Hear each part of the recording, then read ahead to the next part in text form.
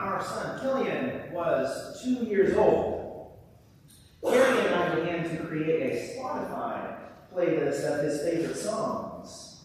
While we were able to sneak some of our favorites in, Killian absolutely loved Here Comes the Sun by the Beatles. The list was primarily made up of Blippi tracks, if you know, you know, and Disney classics. We were happy to introduce Killian to beloved songs from our childhood, particularly songs from The Lion King. Many of you are probably familiar with this film and with its soundtrack. There were just so many good songs. From the fun-loving Hakuna Matata to the Sir Elton John recorded Can You Feel the Love Tonight? There was the opening anthem, The Circle of Life, with its soaring Zulu vocals, and the catchy upbeat track, I Just Can't Wait to Be King. But none of those was Killian's favorites. His favorites was what he excitedly called Scar Song, otherwise known as Be Prepared. For reasons unbeknownst to us, Killian loved this sinister track, so we sang along with gusto. While the lyrics ultimately unveil Scar's evil intention to overthrow King Mufasa and the Lion Kingdom and wrest it away from Simba, his son, the basic message to his hyena hordes is one of preparedness and expectation. Scar implores them to be ready, to have things prepared so that they are not caught cold when the right moment comes. If you're unfamiliar with the Lion King, perhaps you know that be prepared is also the motto of the Boy Scouts and the Girl Scouts. When the scouting movement originated in early 20th century England, Lord Baden-Powell needed a motto for his young scouts to live by. So he turned to his own initials, BP, Baden-Powell, be prepared. It's true. It's a true story. He explained the motto like this. Be prepared means you are always in a state of readiness, in mind and body, to do your duty. It's about knowing the right thing to do at the right moment and then the willingness to do it. Be prepared. And although we are not yet in Advent, that time of waiting, preparation, and expectation that we will enter into in just 3 weeks, our gospel reading today gives us just such a message. Keep awake. Be prepared. But what does that staying awake mean? What is preparedness? Our particular parable comes from Matthew's Gospel, nestled right in the middle of a much longer section. Jesus' 5th teaching discourse, the final section of teaching before we move into the events of Holy Week. All of chapter 24 and 25 comprise this larger unit, and it's impossible to discuss one section like our parable without having something of the whole in mind. The theme of Jesus' final discourse is the future of the world, or more precisely, the end of this present age and the coming of God's kingdom. This is Jesus' opportunity to tell his followers and then Matthew's hearers about that time after his passion, including his return. As such, scholars often refer to this section as Jesus' eschatological sermon or his apocalyptic discourse, but don't let those big words scare you. Eschatology is theology dealing with the eschaton, the last things. It refers to what we Christians believe about the ultimate future. Where are we headed? And apocalyptic is a specific genre of Jewish literature and literally means revelation or unveiling or revealing. Jewish writers would use this style of writing with its vivid images and bombastic language to provide hope for the future in the midst of current suffering. It reveals what is to come and reassures us that the present world, with all of its brokenness and pain, is not the end. And so Jesus' teaching here fits this bill and provides the context for our parable. After he has described the destruction of the Jerusalem temple, an event that took place in 70 AD, the disciples ask him about the end of the age. They want to know when it will happen and how they will be able to identify it. In response, Jesus paints a largely bleak picture of this intervening time. There will be violence, wars, persecution, and much suffering. And there will be many who try to interpret the signs of the time and predict the future. But Jesus tells the disciples not to listen to them, because no one knows the day or the hour. More positively in this section, Jesus says that the good news of the kingdom will be preached to all the world, and that his teaching will remain, and that he will, in fact, return to gather his followers together into that long-awaited, beloved community. He will ultimately bring an end to all of that violence, to all of those wars, to that persecution, and to any and all suffering. He will return. Love will win, and all things will be made right. But what about life in the meantime? What do we do in the midst of this ongoing violence and suffering that Jesus so clearly predicts? Enter our parable. A parable given alongside three other parables also dealing with preparedness. While the disciples ask Jesus about the signs and times, Jesus offers parables that answer a different question. How shall we live while we wait? And so that's how we come to today's story.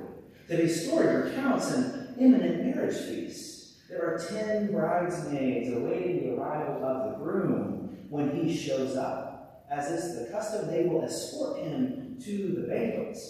It is evening, so they all have their oil lamps ready to go to light the way. It's really quite a beautiful scene. The waiting with the lamps lit as darkness falls. But we are given an obscure, curious detail. 5 of the bridesmaids brought extra oil, and 5 of them did not. For reasons unknown, the groom is delayed. And while the bridesmaids wait, they understandably grow tired and fall asleep because it's late. And then suddenly, the arrival of the groom is upon them. It's announced. They awake to welcome him, but the 5 without that extra oil realize their mistake. Their supply has run low. Their lamps will be extinguished before the job is done. The 5 with extra oil don't have enough to spare, so the ones without head to the market to buy more. In their absence, the groom finally does arrive. And the 5 remaining bridesmaids go with him to the banquets. The others return only to find themselves locked out of the festivities. And then Matthew gives us an explanatory line. Keep awake, therefore, for you know neither the day nor the hour. In other words, be prepared. The clue to understanding all of this is in the delayed arrival of the groom and in the oil supply. As commentator Susan Hyland points out, what makes the so-called bridesmaids wise is that they were prepared not only for the groom's arrival, but also for that delay. They had an abundance of oil, plenty of oil for the waiting. And it's this abundance of oil that is the sign of preparedness. Commentators variously understand the oil as doing the will of God, or loving our neighbors, or participating in God's reign. But we might think of it as faithful discipleship in the here and now, even in the midst of the troubling times. We don't sit and speculate, looking for the exit. Instead, as those who belong to God, we live out that belonging in faith, hope, and love, seeking and serving Christ in all people, praying with and for one another, coming to this table together. Or as we read earlier in Matthew's Gospel several months ago now, and sticking with that oil lamp metaphor, we let our light shine before others so that they might see our good works and give glory to the Father in heaven.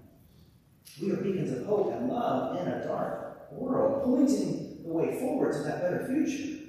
In a sense, we are the apocalyptic. We are that revelation, that revealing.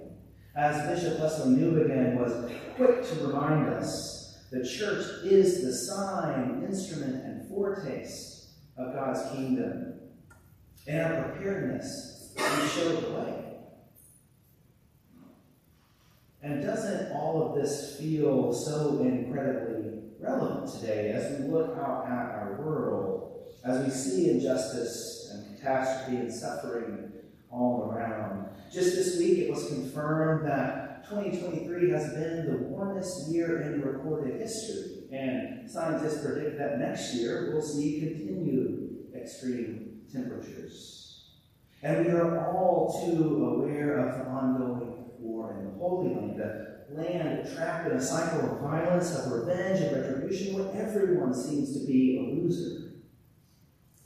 And we all know of our local problems and have our own personal tragedies, the suffering that we see with our own eyes, and the real pain that we experience firsthand deep in our hearts. In the midst of all of this, Jesus' words are not try to interpret the signs of the times so that you can escape, as much as we might prefer those words. No, his words are watch, wait, pray, be prepared. Keep doing the work. Keep living faithfully. Keep serving one another and building up the community in love. As Father John Deere suggests, the invitation here is to act as if we are already living in God's reign right now, to make something of God's future now. To be sure, this is no easy call. But we are never in this alone. The psalm that we prayed together with one voice reminds us that God is with us. Be pleased, O God, to deliver me. O Lord, make haste to help me. I am poor and needy. Come to me speedily, O God. You are my help and my deliverer. O Lord, do not tarry. And in our passage from 1 Thessalonians, St. Paul reminds us that we are not ones without hope. In faith, we hope in the resurrection, knowing that one day we will be with God, with all those who we love and see no longer, and with all of the saints. In the meantime, Paul tells us we offer one another encouragement in the waiting. We wait together. We pray together. We come to this table together. We prepare together. We light the way together. Some of you may know this already, but today also happens to be the Indian festival of Diwali, or Diwali, the festival of lights, celebrated primarily by Hindus and Jains and Sikhs, but also by some Buddhists and some Indian Christians. The constellation of stories that shape the Diwali celebrations have one thing in common: the victory of light over darkness. And a key feature of this festival is to light tiny oil lamps to dispel the darkness. I don't imagine many of us will be celebrating Diwali today, but I can't help but make the connection to our parable, to the bridesmaids and their oil lamps. And though we won't be celebrating, perhaps we might light a candle and remember the wise bridesmaids and their preparedness, taking inspiration from their example.